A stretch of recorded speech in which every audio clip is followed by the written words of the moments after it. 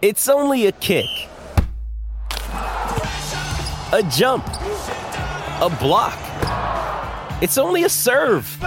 It's only a tackle, a run. It's only for the fans. After all, it's only pressure. You got this. Adidas.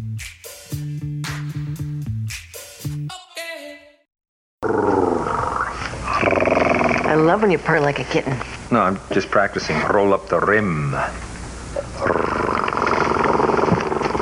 It's time to play Roll Up the Rim to win at Tim Hortons. Oh, that's a classic one, isn't it? An old Tim Hortons commercials there. I think only in Canada do the words roll up the rim have so much meaning. I mean, it's true.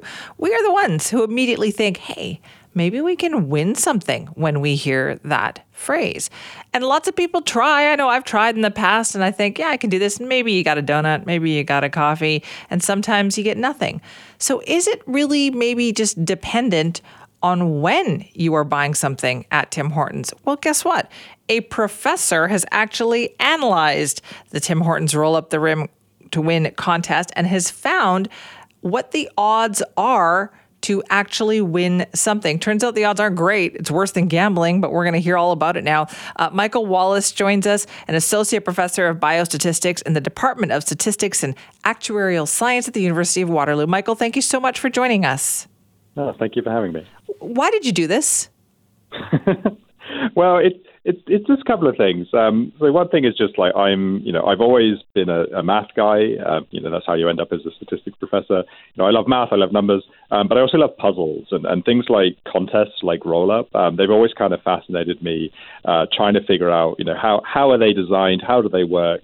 Are there little details, little exploits you can find? And then the other angle of this, of course, is at the University of Waterloo. I actually teach one of our big introductory statistics courses. And statistics, it can have a bit of a reputation for being a bit dry, a bit boring, math and equations in textbooks. So I'm always looking for ways to find real-world examples of data and analysis and statistics that have some kind of fun implementation that I can bring into the classroom to really engage my students. Okay, well, this one certainly fits that bill. You've certainly done that because you're talking about a contest that's been around for almost 40 years, which Canadians get deeply involved in. So how did you go about gathering the data for this?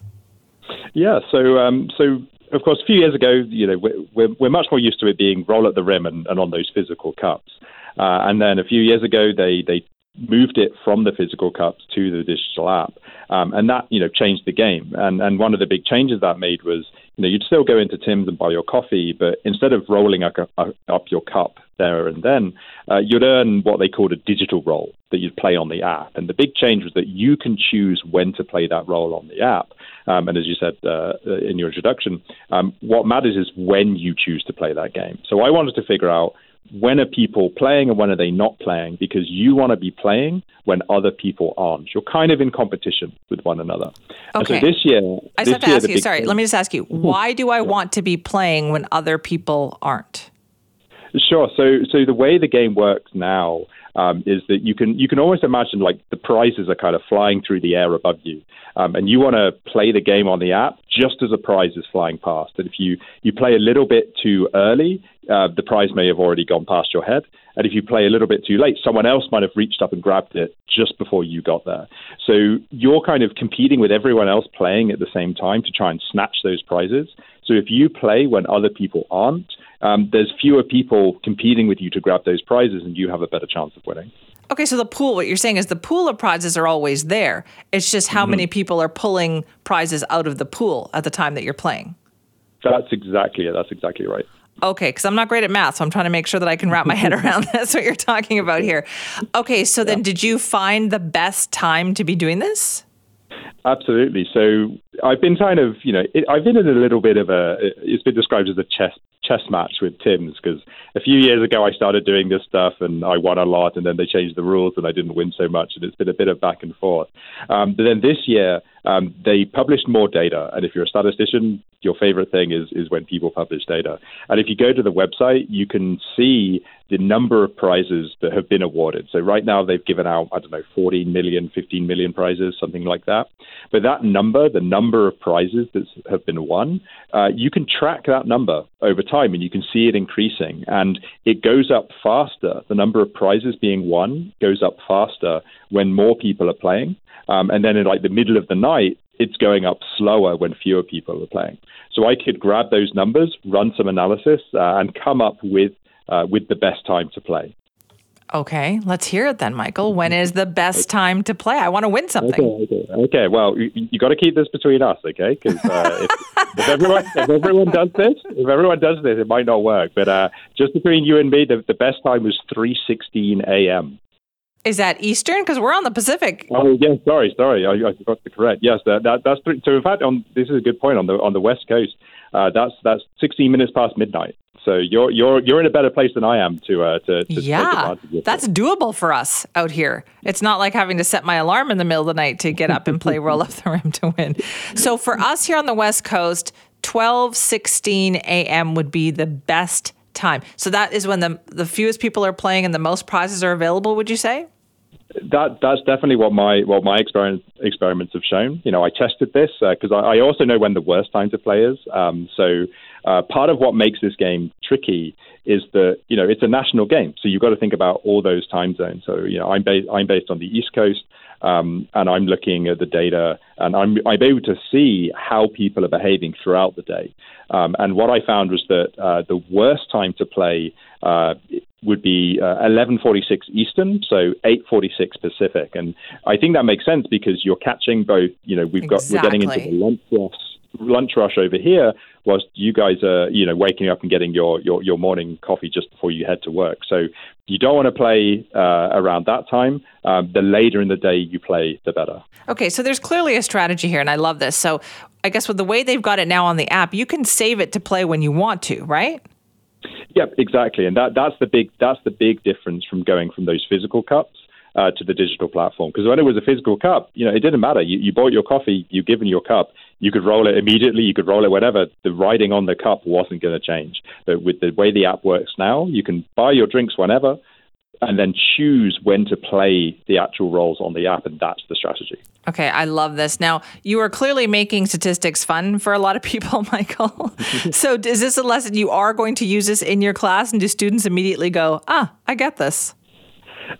So far, yeah, I've always had lectures based around contests and games like this. I've had roll up in various forms in my lectures in the past. Back when it was on the cups, actually, there was a bit of an internet conspiracy that you were more likely to win if you bought an extra large coffee than a small coffee. I remember this, yes. Yeah, and I had an example in class where we had those data. There was a website gathering those data, and I used it as a teaching example and showed that nope, there's no conspiracy. It doesn't matter. And in fact, when they moved away from the physical cups, I had to change that example. It didn't work anymore because you couldn't roll up the rim on those cups. So yeah, I'm always looking for these examples. I've got this ready to go. Next time I teach in the fall, I'm going to have a whole lecture about all of this stuff, and I'm looking forward to it. I love this. Okay, so what other things do you like to ruin for people about about the best way to win something?